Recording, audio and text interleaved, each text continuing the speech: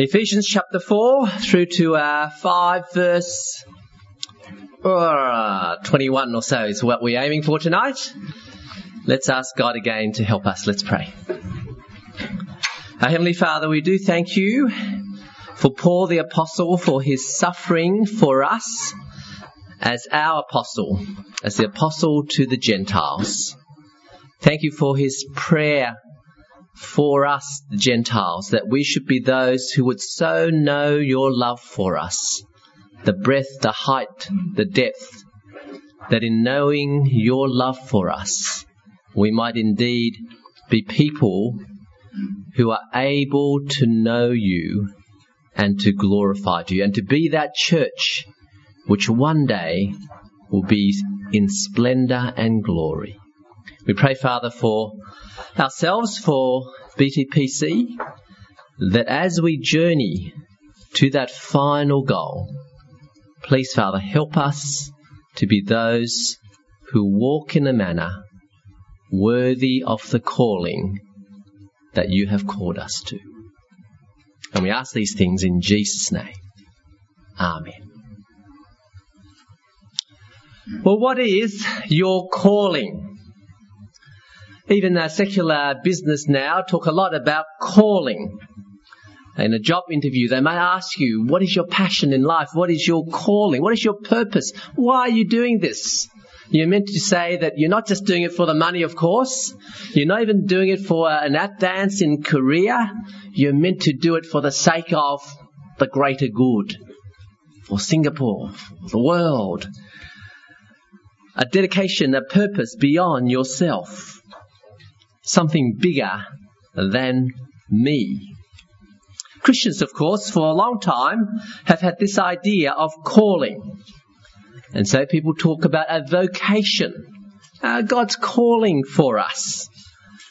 Often people talk about in terms of God calling me to a certain profession, called me to be an engineer, a doctor, an accountant.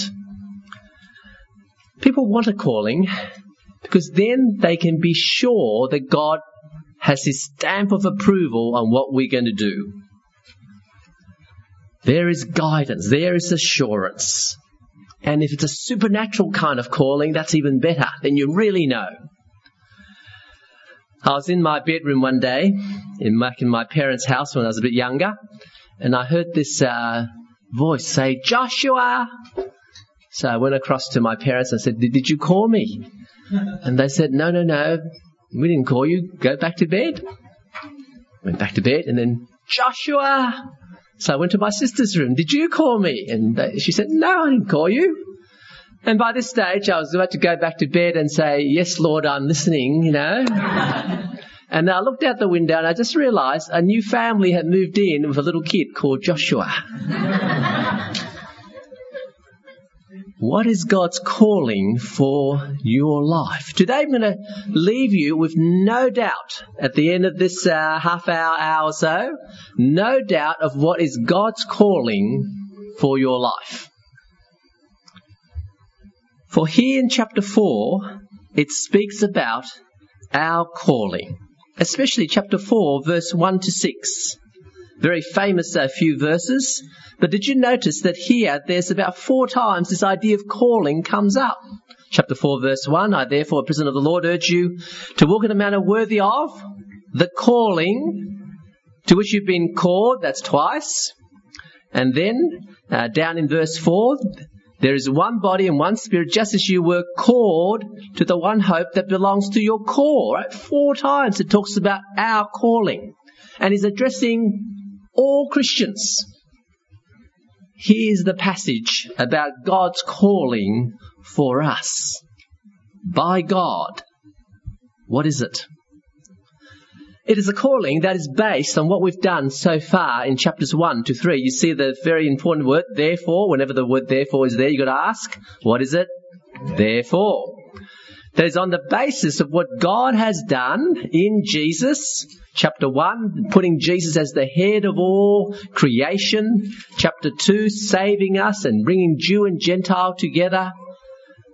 Because of that, therefore, we are to walk in a manner worthy of the calling to which we have been called.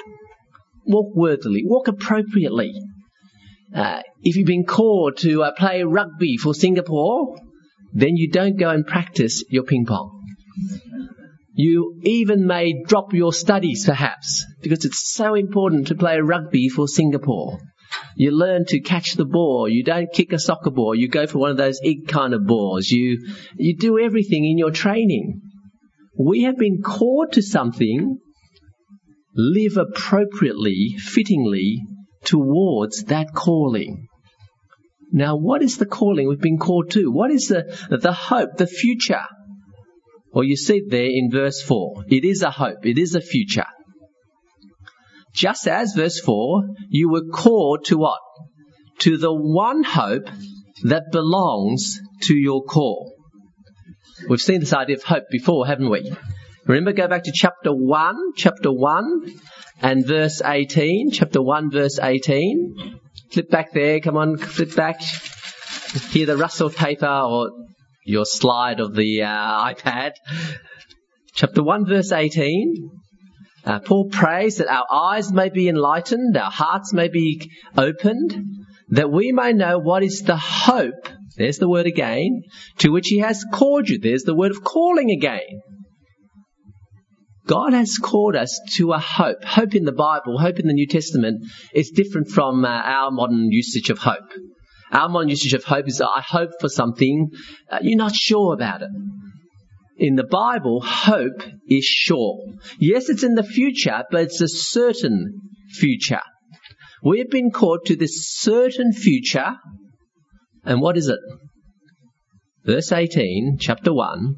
That is, what are the riches of his glorious inheritance in the saints?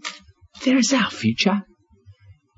We're going to have a bright, splendorous, glorious inheritance.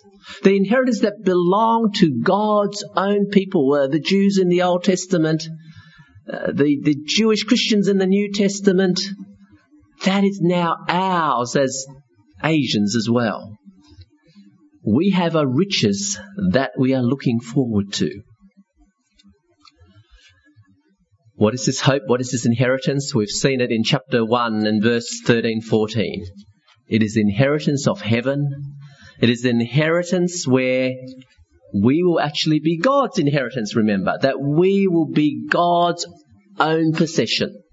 That we belong to him. And the big thrust of Ephesians so far is we as Gentiles get it as well. Most of the time these days in Christian circles, this Jew-Gentile thing is not a big deal, you know. I mean, most Christians are Gentiles now. You rarely see any Jewish Christians. So the fact that the Jews sort of were the first to get this inheritance, that's, we've forgotten about it. We've actually forgotten how great a privilege that we get included in heaven. We get included in their salvation, in their inheritance. We almost, we don't care too much about it. We forget about what privilege we have in having that inheritance. I was given an inheritance about, 15 years ago. An auntie of my wife, who was from Europe, gave us an old Persian rug. She was a fairly well-to-do lady, and she didn't need this Persian rug, so she gave it to us. I didn't like this Persian rug. It was old, it's in a yucky design. And so I put it in the garage at home. And I still didn't like it in the garage, except I'm in the garage, I got all hay feverish and all the dust on the carpet, and I sniffed and everything. And so in the end I talked to my wife, I said, look, I'm going to get rid of this thing. So I rolled it out, and in Australia every now and then there's throw out, right, where you throw out all your stuff and anyone can pick it off the street. So I threw it out, and then, funny enough, the next day someone had picked it up. I said, oh, great, good, get rid of it. And then a year or two later, I got this little brochure in my mailbox as advertising second-hand Persian carpets. I thought, oh, that's interesting. I wonder how much they're worth. $8,000, $10,000, $15,000. And I was thinking, that auntie of mine, she was very rich, and so her one was probably worth more than that. I had this great treasure, great inheritance, and I did not even realize I had it. I just threw it out. What? $15,000 for a Persian rug? What does it do? Fly or something, you know? I could not care about it. And sometimes, friends, that is how we treat heaven and the inheritance that we have. We get so used to it, we don't even realize its value, and we just don't think about it. We toss it out. But friends, that is the future hope we have. To have the inheritance of heaven. To have God in heaven. To have God to own us as His people in heaven. Us, even the Gentiles, the sinners. Well, then that is what we've been called to. That is where we're going. And so, back to chapter 4. Chapter 4, verse 4 to 6 then, highlights this one thing we all have. He expresses this one thing in 7 things, 7 being the complete number. And so in chapter 4, verse 4 through to 6, there's 7 one things which all Christians share in. The unity we have. One body, that is the church. One Spirit, the Holy Spirit. We're called to this one hope, right? So we've got this one certain future, this great inheritance. Verse 5, one Lord, the Lord Jesus. One faith, our trust in Him. One baptism, we show our repentance in baptism. One God and Father of all. 7, He's the unity. He's the basis of what unites all Christians. This unity we have already, including our future inheritance and hope. We do not work for it. It's been given to us. God has called us to this one unity, this one hope. What we need to do is to maintain it. You see there in verse 3, be eager to maintain the unity of the Spirit in the bond of peace. Here's the great command here in these 6 verses. Walk in a manner worthy of the calling you've been called. And how do you walk in a manner that's worthy of this calling? By verse 3, by seeking to maintain the unity we have as Christians. How do you maintain that unity? Well, verse 2 tells us how to do it. We're to be people who are humble, gentle, patient, bearing with one another in love. They're the things that make for unity. Friends, we do not create our unity as Christians by having a social, by having dinner together, by even having a church camp. We cannot create this unity. The unity is created by Jesus and what He's done for us on the cross. But we are therefore to maintain this unity. We maintain the unity in the way we relate to one another. In all churches, because churches are not perfect, there are disagreements, there are fights, there's politics. Because wherever you have people, there is politics. Whenever 2 or 3 are gathered in my name, Jesus says, there's politics. Now, we are meant to be one together in Christ, but as we are sinful people, we sometimes actually sin against each other. Sometimes we don't sin against each other. We were seeking to do the right thing, but we just try to do it in different ways, or we misunderstand each other. We may have the same goal, but different ways of getting to it. And some of us think that, our way is, of course, the best way. And so disagreements appear. As in any family, so also in the family of God. I remember once many years ago, a couple at our church, and myself and my wife, we had this disagreement. And, there's a bit of accusations that they made against us. And, but I was reminded that it's Satan who wants to drive us apart. And so we end up writing a letter to this couple and saying, look, sorry, if we've caused you sadness and things like that. And we quoted these verses to say we need to actually be aiming at maintaining the unity that Jesus has given us. It takes humility, doesn't it? To admit that, hey, we might not have done it in the best way. It takes gentleness. It takes patience. The word patience, the idea of forbearance, of long suffering. Church people can give you suffering. Do you know that? And bearing with one another in love. As Asian people, we don't like conflict. We try to avoid any appearance of conflict. We try to sort of sweep it under the carpet. And the last thing often we do is confront the person which we're having the problem with. A has a problem with B, and what do? They tell C. And if A can tell C quicker than B can tell C, then C gets on A's side. And so you have a little team here, and you gather your people, and it's us against them. And I remember in my old church, we the young people, we were not good. We in the AGM, right, the church meeting, we would all sit down one end and we gather and try to do and promote our thing, to get our thing, and it's sort of us versus them. Typical young people that we were. It's easy as groups, as individuals, to have disharmony. But we are called to the same place, the same inheritance. One day in heaven, we'll all be God's people united, and so we're going to get used to living with each other. We're going to be together then. And so it means forgiving each other now. It means actually speaking to one another and sorting those things out.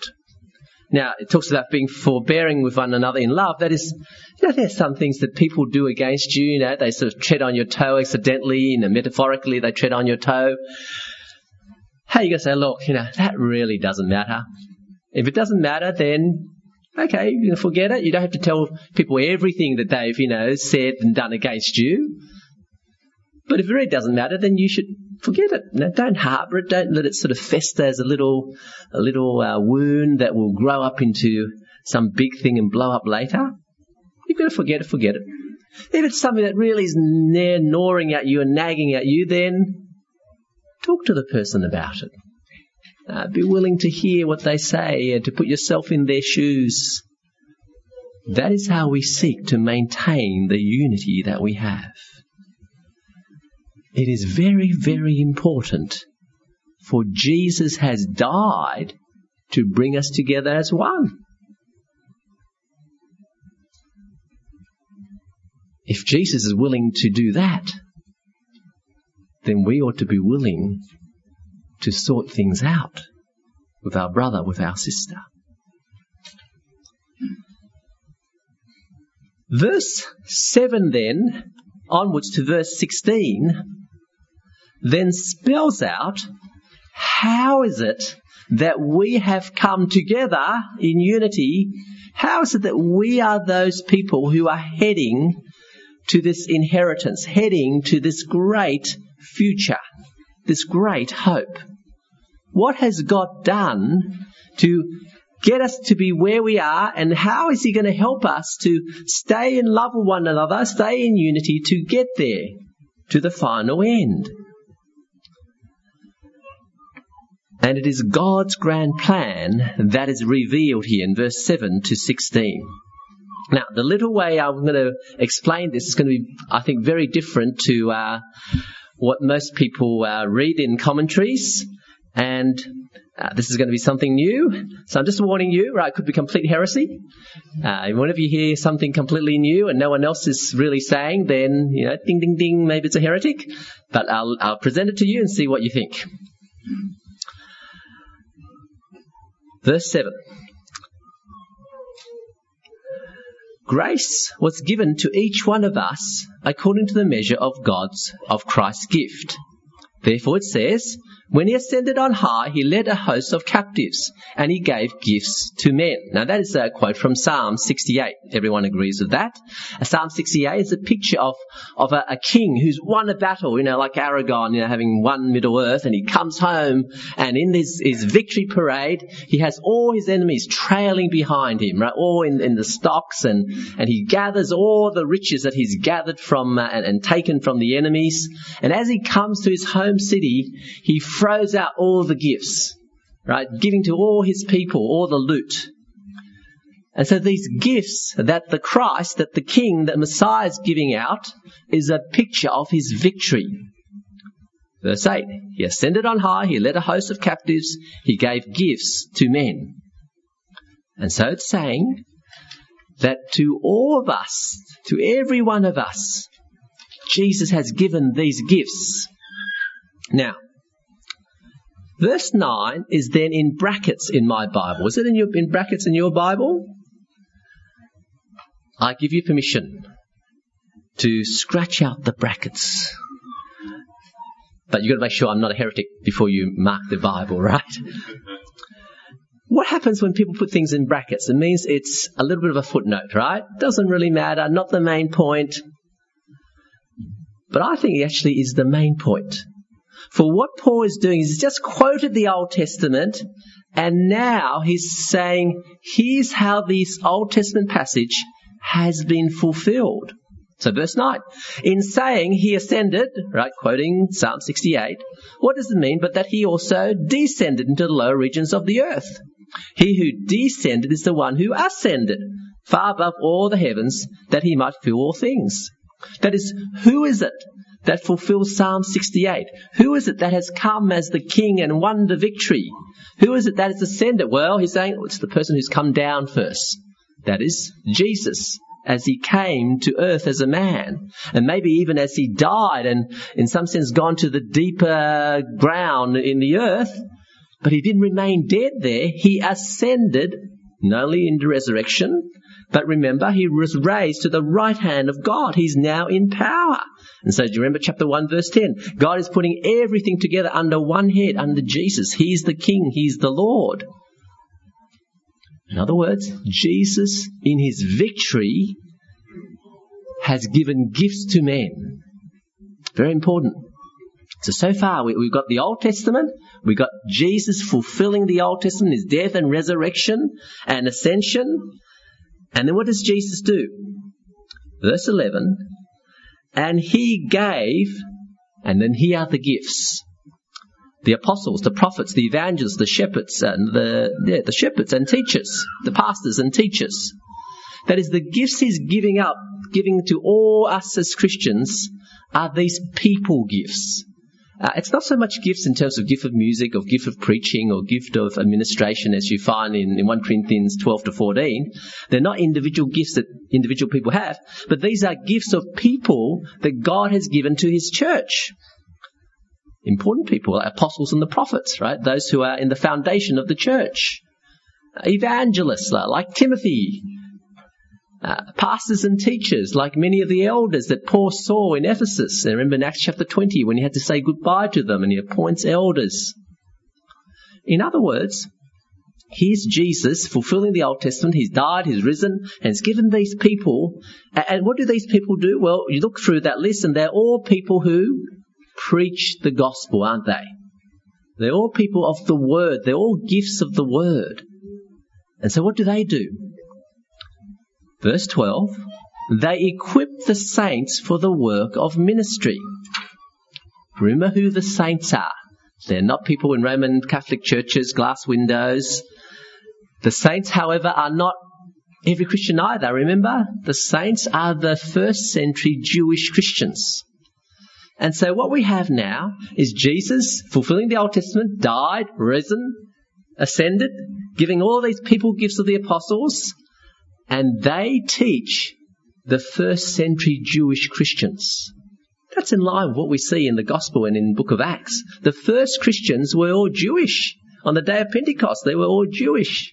Even the people coming from all the different lands back to Jerusalem, and they hear their own language there, they're speaking in tongues, etc. They're all Jewish people who are coming back to Jerusalem to worship Yahweh. the first Christians were Jewish. And it is those people who got converted in Acts chapter 2 on the day of Pentecost who then go back to all their different countries. You know, they were the Egyptian-born Jews, the EBJs, like the ABCs, the Australian-born Chinese. They were the EBJs. They came back and now they go back everywhere and they tell this message of Jesus to all the different nations. In Acts chapter 8, remember Paul, in his persecution of his church, makes the people in Jerusalem, everybody except the apostles, they all scatter everywhere. And that takes the gospel everywhere. That is, friends, God used the first century Jewish Christians as the bridge, as the people who then tell the gospel to the Gentile people. And what do? They do this work of ministry for the building up of the body of Christ. They build up God's church as more people become Christians, as the Gentiles now come in. Chapter 2, right? Jew and Gentile coming into the body of Christ on the same basis. Until, verse 13, we attain to the unity of the faith, the knowledge of the Son of God, to that mature humanity, the mature manhood, the new man that's mature, to the measure of the stature of the fullness of Christ. That is, what is happening here in these verses is talking about God's grand plan in building the body of Christ. From the Old Testament to Jesus, to the apostles, to the first century Jews, and then now everybody gets involved in this building of the body of Christ. And so you see in verse 13, we all attain to this unity of the faith. In verse 16, everybody's involved, from whom the whole body, joined and held together by every joint with which it's equipped, each part working properly. Like, when you know about the body, you think, all the ligaments has to work together, all the muscles, all the veins, all the blood flowing. Your body is one unit.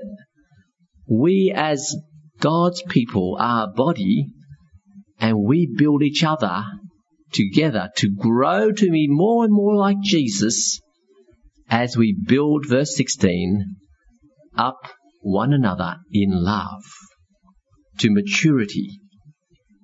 We are all involved. And now, at this point, everybody's involved. Jew, Gentile, everybody.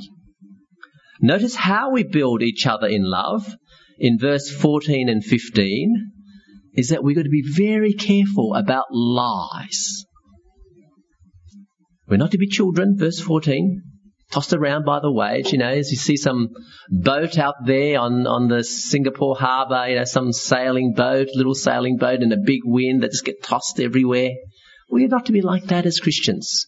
We don't sort of download the latest talk we hear from America and say, oh yeah, that's a new idea, I'll believe that. Right? You don't go jumping everywhere. You have you stick to the Bible. You stick to the truth.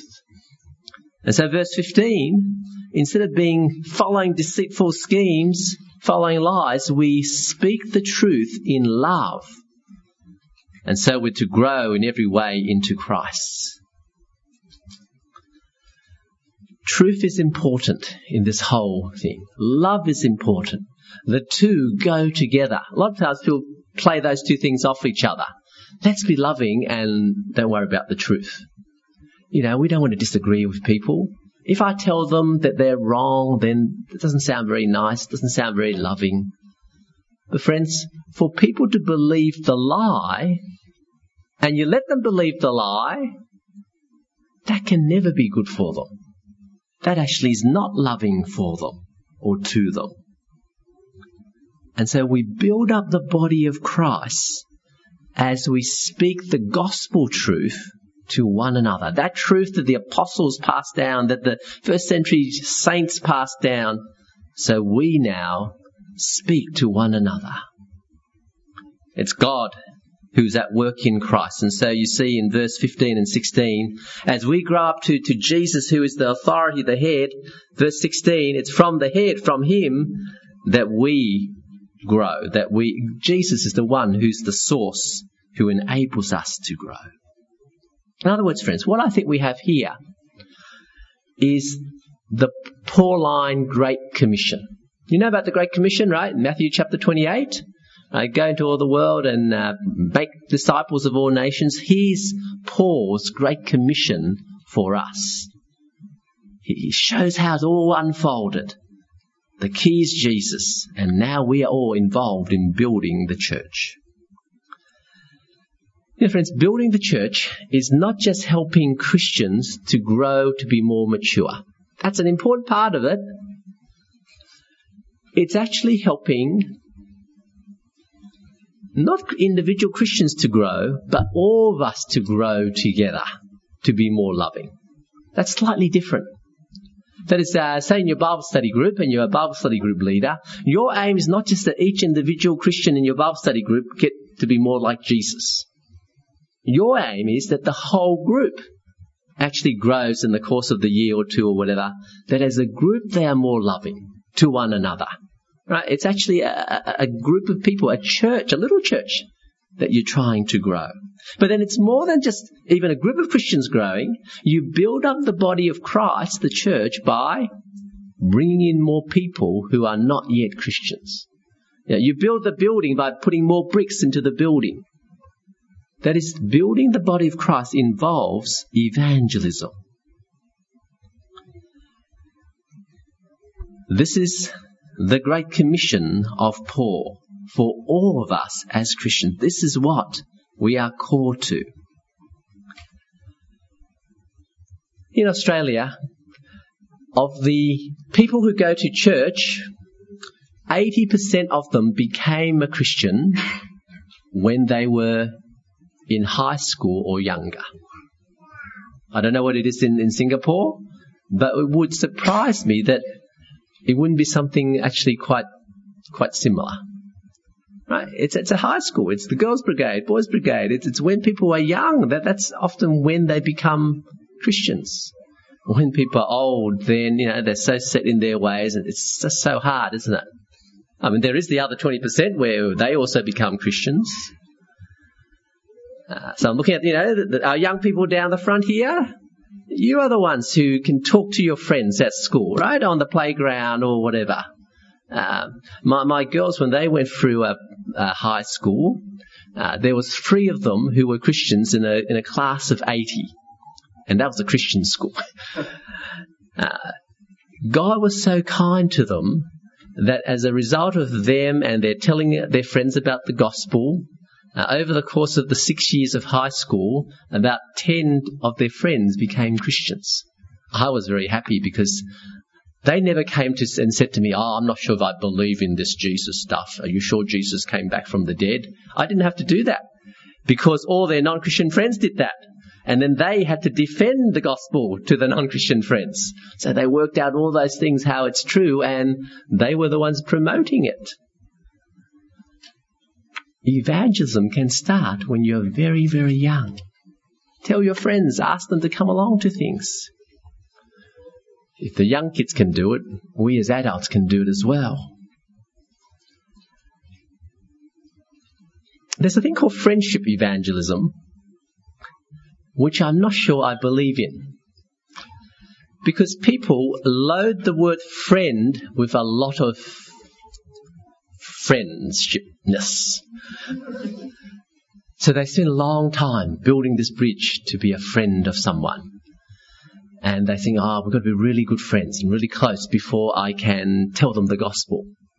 The trouble is, when you spend a year or so building the relationship to be a friend of someone, then guess what? You don't want to risk the friendship by telling them the gospel. What if I tell them the gospel and they don't like it? So you spend all this time building this massive, great bridge called friendship, and you don't want to cross the bridge. I'm glad you have friends, right? You've got to tell your non-Christian friends the gospel. But I think what we need is more, not so much friendship evangelism, but acquaintance evangelism, contact evangelism. That is, yes, set up relationship with people, but you don't have to be the best of friends before you tell them the gospel. Someone you see regularly, just a little bit, the other mother in the school, or you can, as you set up some relationship, actually start telling them about the gospel.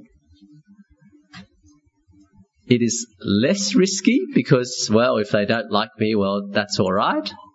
But also it is more loving because you are willing to tell them the gospel even though you're not really good friends as yet. You don't have to be good friends before you love people.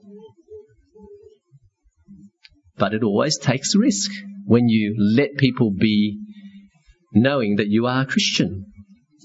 When you go for a job interview, let them know early that you are Christian. How? Put it on your CV that you are Christian. One of my friends put it on his CV that he's Christian. And in the interview, the interviewer said across the table, "Will you work on a Sunday?" My friend thought about it. And then he said, "No, I don't want to work on a Sunday because I want to save that for church." He thought, I failed this interview, right? Might as well pack up my things and go to the next one. But then the interviewer said, "Guess what? I'm a Christian as well. I was just testing you." And he got the job. Now, that doesn't always happen. But when it doesn't happen, praise God, right? That you didn't get that job and have to be enslaved to them, 24/7. Let people know you're Christian and they'll actually start looking at you. They're actually seeing how you live. Are you like one of those Christians that rip off people with money? Are you someone who's faithful? And they look at you and actually gives you a chance to show your integrity, show your honesty. And when they know that you're a person who's faithful and honest and you're a good worker, they know it's because you're a Christian. They don't think, it's because he's a nice guy. They think, it's because he's a good Buddhist. They know you are a Christian. And when you do something really strange, like be willing to take a demotion in order to spend more time with your family, or really strange in terms of doing what's right and honest, even though it may cause other people around you to, be caught in something, then they know why you're doing it. Evangelism. Friends, that is what chapter 4, 1 to 16 is about. We are called to that. Very quickly now, the rest of chapter 4 and the rest of chapter 5. It's going to be very quick. I used to think chapter 4 verse 17 is a new section until I had to preach these two chapters, two bits of this chapter, all the way to chapter 5 and verse 21 in one talk. And then I realized, hey, it's actually not two sections or three sections, it's actually all one section. Because in verse 17 there's the word therefore as well. Now, for some reason, the English Standard Version doesn't have the word there. I don't know why. The reason why I got this version is that it actually has all the words there. But it doesn't. The NIV is actually better. Actually it's the word at least then, right? But verse 17 should read, chapter 4, 17. Now, therefore, this I say and testify in the Lord, that you must no longer walk as the Gentiles do.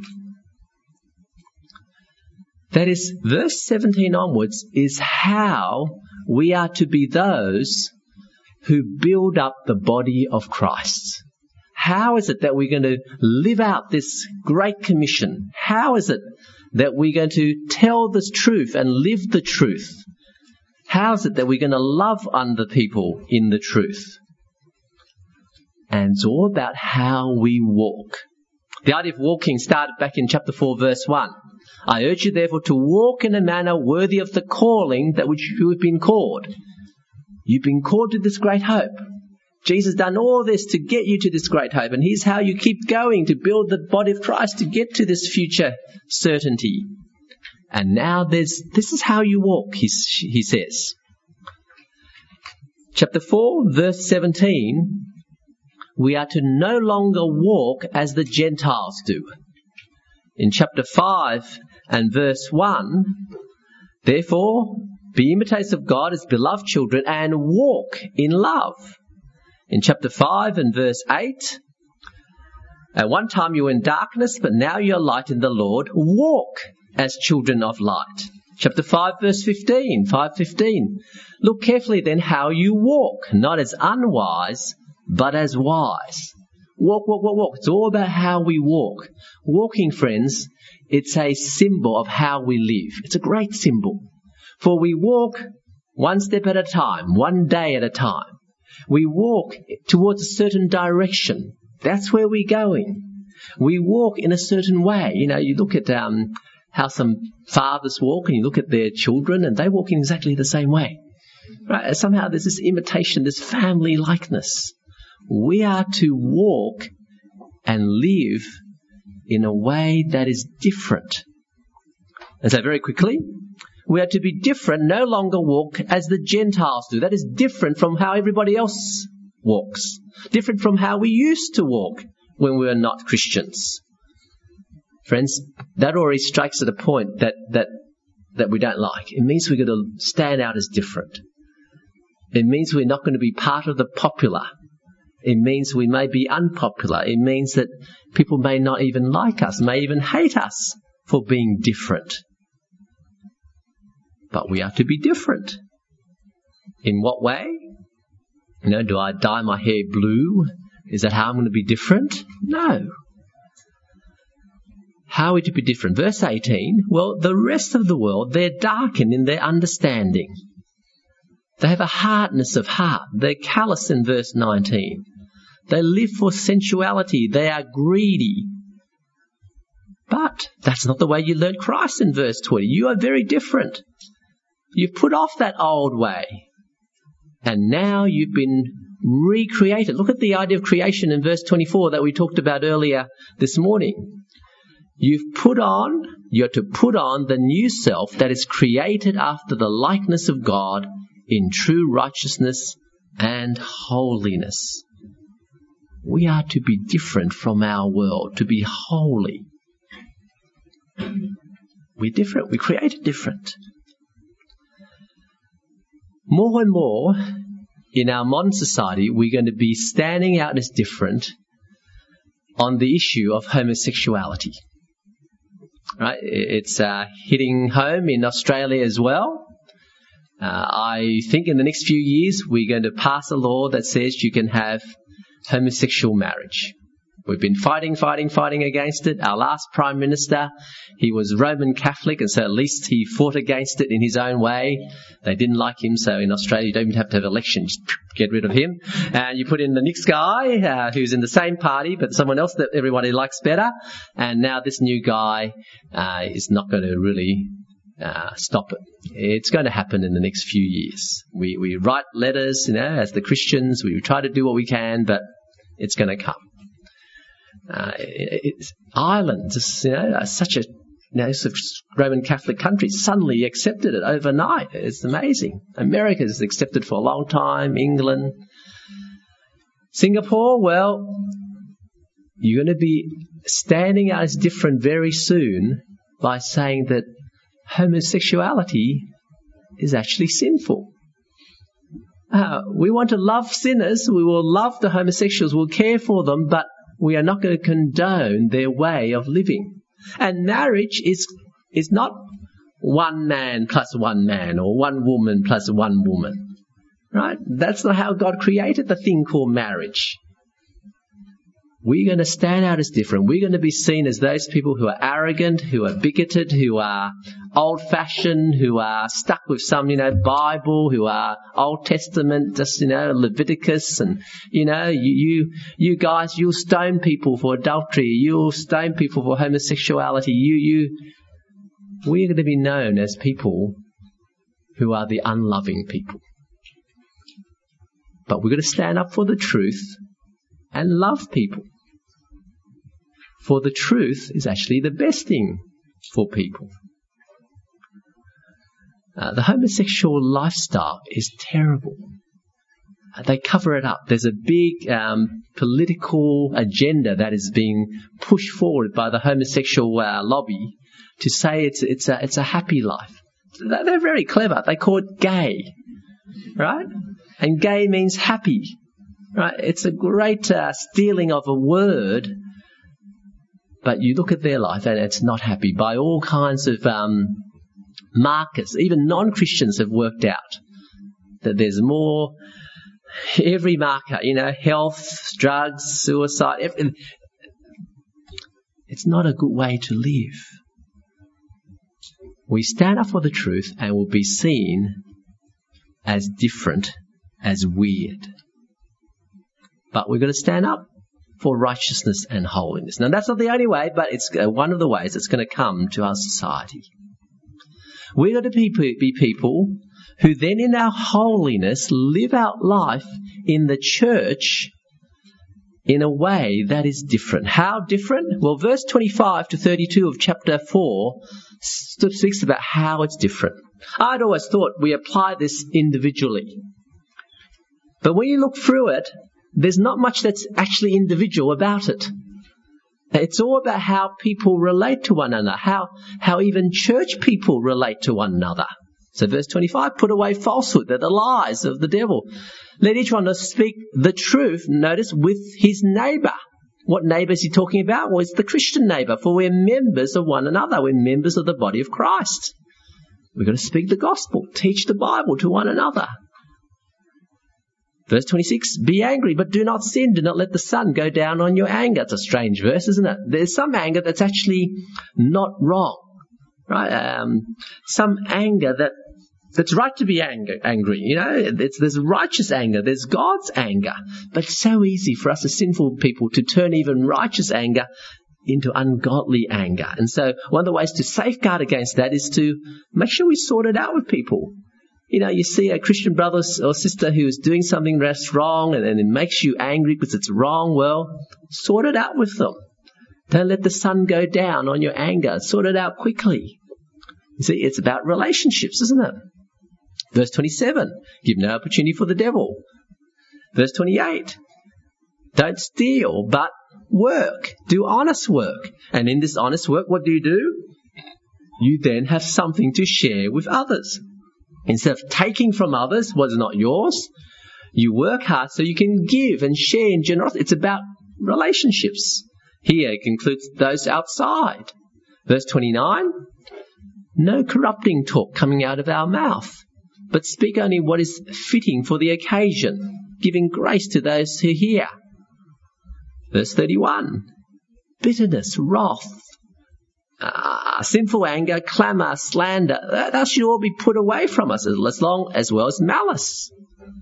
Verse 32, be kind to one another, tender-hearted, forgiving one another as God in Christ forgave you. Friends, if we live like this, our church would grow in unity, wouldn't it? It will. If you are like this, your flatmates would like you to continue to be flatmates. If you live like this, even your brother and sister may actually like you to live in the same house. If you live like this, maybe your husband and wife wouldn't mind you living in the same room either. Right? These are all things that build for unity and relationship. Then he talks about genuine love very quickly. Chapter 5, verse 1 to 6. Imitate God. He loved us. We are his beloved children. So verse 2, walk in love. But there is twisted love. Verse 3, sexual immorality, impurity, covetousness. That's all twisted love. Sexual morality, that is something that would affect our church, wouldn't it? If there was adultery within a church, let me tell you, when it comes out, it would affect the church. We are to be those who are pure in our relationship to one another. You don't have to speak of adultery, but even, people dating one another. We've got to work at drawing the boundaries, making sure we are not putting ourselves in situations where we are tempted to sort of go too far. Pornography, what we see on the internet. We are to be people who help each other to struggle against that. Those things ought not be mentioned and ought not be not mentioned because we try and hide it, but not be mentioned amongst us because it doesn't exist amongst us. We've got to work in getting rid of those things. Now, all that makes people feel guilty, as it should, because it's sexual immorality. But the thing that doesn't make us feel too guilty, but it's listed there nonetheless, is the love of money. You see there in verse 3, covetousness. Down in verse 5, covetousness is defined as idolatry.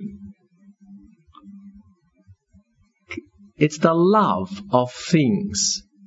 The love of things. It's that flirting with things, flirting with the world, wanting to desire something, of wanting things. Nothing wrong with having things, but that love of things. Nothing wrong with money, but that love of money is what covetousness is. A few years ago, I found an article in the Straits Times which was about covetousness, although he doesn't call it that. A guy called Andrew Duffy wrote an article about what happens when there's a sale on. He imagines a scene where you go into a sale and you see the thing you always wanted, called the object of desire. And here's a dialogue. Object of desire speaking. And he calls out across the crowded sales floor, over here, I'm over here. You, the shopper, crossing the crowded sales floor, unable to believe that your object of desire is there. You think of the Prada handbag, your great Sony TV or whatever you always wanted, right? And you say, I didn't think you'd be on sale. Object of desire. I knew you would come. Now that we've found each other, we must never be departed. Shopper. Oh, you are lovely, but I really don't need you. Object of desire. That is why you desire me so much. Shopper. Is that so? Object of desire. Yes, so take me to the cashier and I'll be yours forever. Shopper. No, leave me alone. I was fine before I met you. Object of desire. But now that you have found me, you know that your life will be incomplete without me. If you don't buy me today, you'll regret it for the rest of your life. Shopper, no, I can walk away. I can walk away from you. Object of desire. If you walk away now, someone else may buy me. You'll miss your chance. Today I'm a bargain. Shopper, you're a bargain I cannot afford today. Object of desire. Suddenly calling to other passerbys, over here, I'm over here. Shopper, shh. Someone may hear you. Object of desire. You see, you do care for me. I am your destiny. Don't fight it. We're meant to be together. And now I am here at 40% off. You cannot resist me. Now let's go to the cashier, shall we? See, what is this covetousness? It is the Great Singapore Sale. Nothing wrong with going to the shops. But it's that desire of always wanting the latest, always wanting more, always not quite happy with what you got. It's wanting that feeling of carrying home those shopping bags or buying that thing on eBay. eBay is really good. You get the satisfaction of buying it, and then you get the extra satisfaction when they ring on the doorbell or put it in the post, and you get it a second time. Oh, wow. It's that covetousness, that love of things, rather than the love of people and of God. We are to be those who spend more time and effort and energy caring about God and His people and the church than about getting the latest whatever gadget. Genuine love. Then in chapter 5, verse 7, 14, we're going to really go fast now, is we are to be different from the people around us. They are in darkness, but don't be partners with them. You were one time, verse 8, chapter 5, verse 8, in darkness as well, but now you're light in the walk. Walk as children of light. How do you walk as children of light? Well, the next few verses, you do not, verse 11, take part in the unfruitful works of darkness. Instead, expose them. For it's shameful even to speak of the things that they do in secret. But when anything is exposed by light, it becomes visible. For anything that becomes visible is light. Therefore it says, awake, O sleeper, arise from the dead. Awake, O sleeper is a great verse in the middle of the talk. Awake, O sleeper, Awake, O sleeper, and arise from the dead, and Christ will shine on you. That is, we are to be different. And sometimes that will show that others are sinful by our righteousness. I had a friend who was doing engineering, and they were meant to build this bridge with sticks, matchsticks and paddle pop sticks and things like that. And they were meant to use just normal glue. But one of the people in the group project said, look, this thing's not going to work. It's too heavy unless we use super glue. And so their group decided to use super glue. And what happened? Well, the one Christian in the group said, no, we're not going to use super glue. It's against the rules. The whole group is jeopardized. The whole group is shown to be cheating. What do? You've got to stand up for what is right. I got a friend who's working in a company and found out that books were dodgy. Showed it to the manager. Manager says, shh, don't worry about it. He says, no, I can't, it's dodgy. And then the next weekend, suddenly she found that she'd lost her job for some unknown reason. It's going to cost. But in the midst of this, sometimes as you stand out as the light, so other people become light. And I think what it's saying here is sometimes when we stand out as different, it will cause people to actually realize that you are different, that you are Christian, and may even help them to become Christian. There's part of evangelism. You see, evangelism is not only speaking, it's mainly speaking, but it involves how we live, for we've got to walk the talk. But walking the talk sometimes will cause us to be very different, but that's good. At least then they know what being a Christian is about.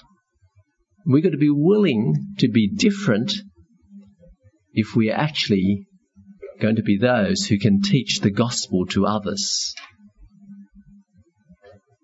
Evangelism. That's what it involves. This is how we build up the body of Christ. Then finally, in chapter 5 and verse 18 onwards, we are to be those who walk in wisdom. Pick it up from verse 17.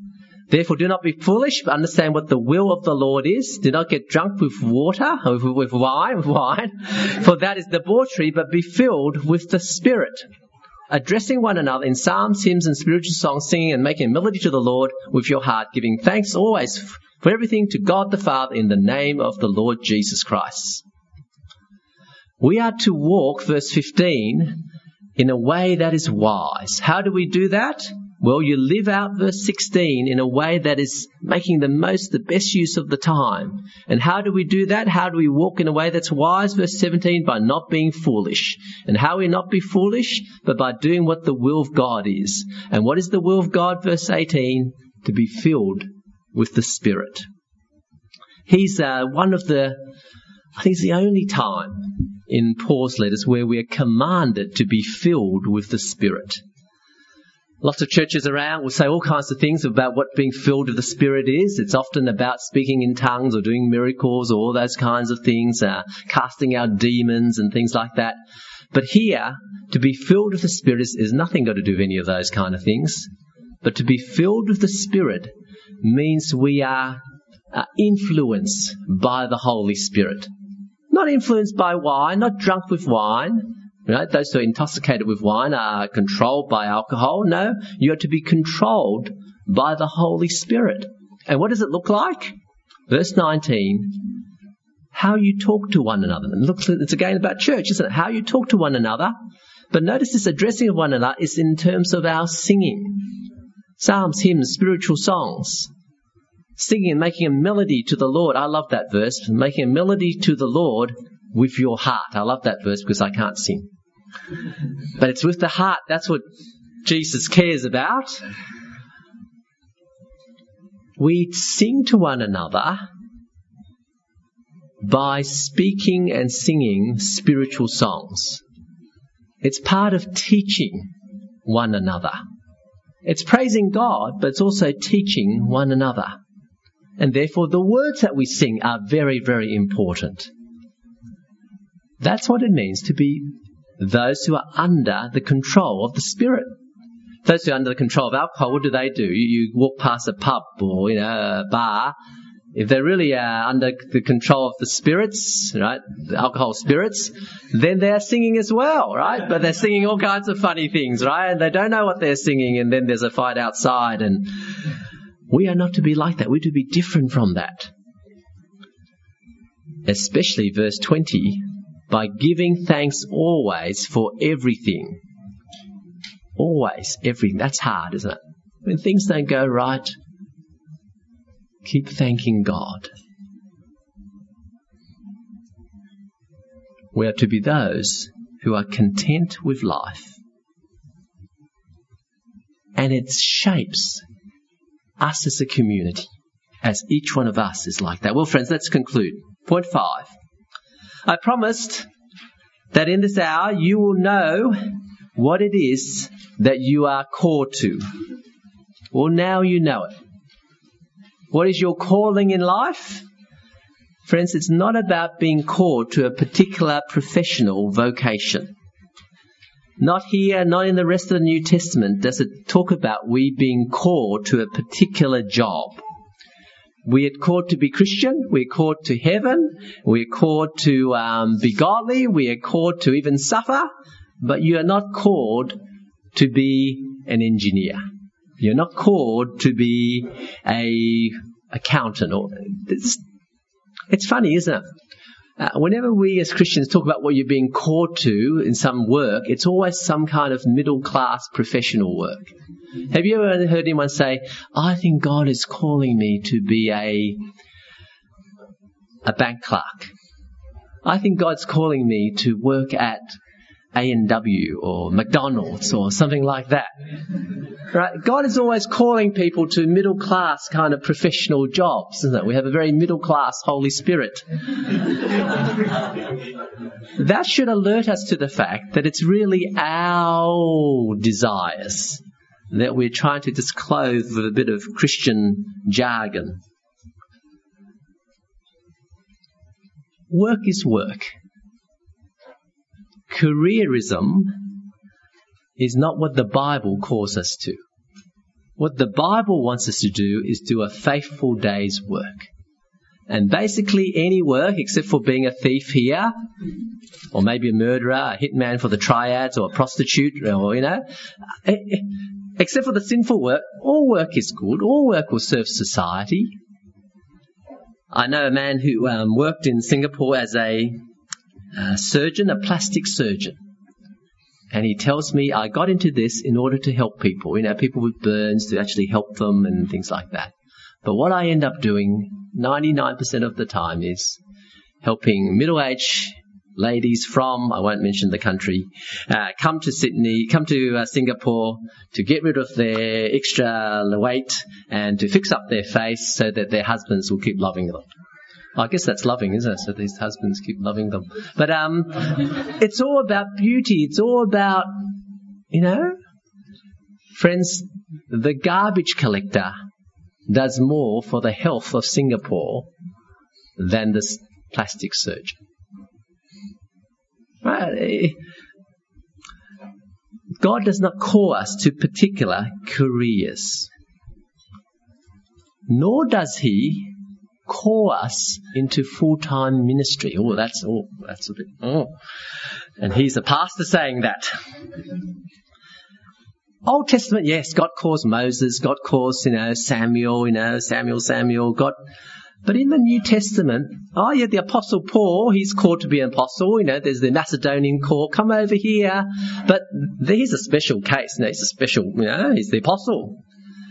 But there's no expectation that we as Christians ought to wait for a call from God before we go into full-time ministry. Yes, the New Testament talks about having an inner desire to do it. In 1 Timothy chapter 3, yes, it talks about, we got to be in partnership with people. And I get the idea that people want us to be sure that we are meant to be in ministry. So when the going gets tough, we'll stay in it. But I don't think it comes out of an experience of a calling. A friend of mine said, he's going into ministry because he was walking down the road in Hong Kong and he saw a bottle on the street that was half empty. And that was God's call to him to go into ministry, because it spoke to him of the emptiness of the world and how the world is broken. And now, he's very genuine in that, right? But friends, I don't need to see a bottle to know that our world is empty and broken. I just got to read the Jolly Bible. I know, don't I? Right? Our call, if you're going to have a call into ministry, a call comes from the gospel message itself. I don't need to sleep around in terms of on my bed waiting for Joshua until I go into ministry. I heard of a story of someone sitting on the bus stop in Singapore and praying for an hour or so. God, should I do ministry? Should I do ministry? I don't know. Tell me. God, and in the desperation at the end, he says, God, just show me a sign. Amen. He opened his eyes, and then this bus pulled up with a big Nike sign. Just do it. Right? Are you going to wait for that before... Friends,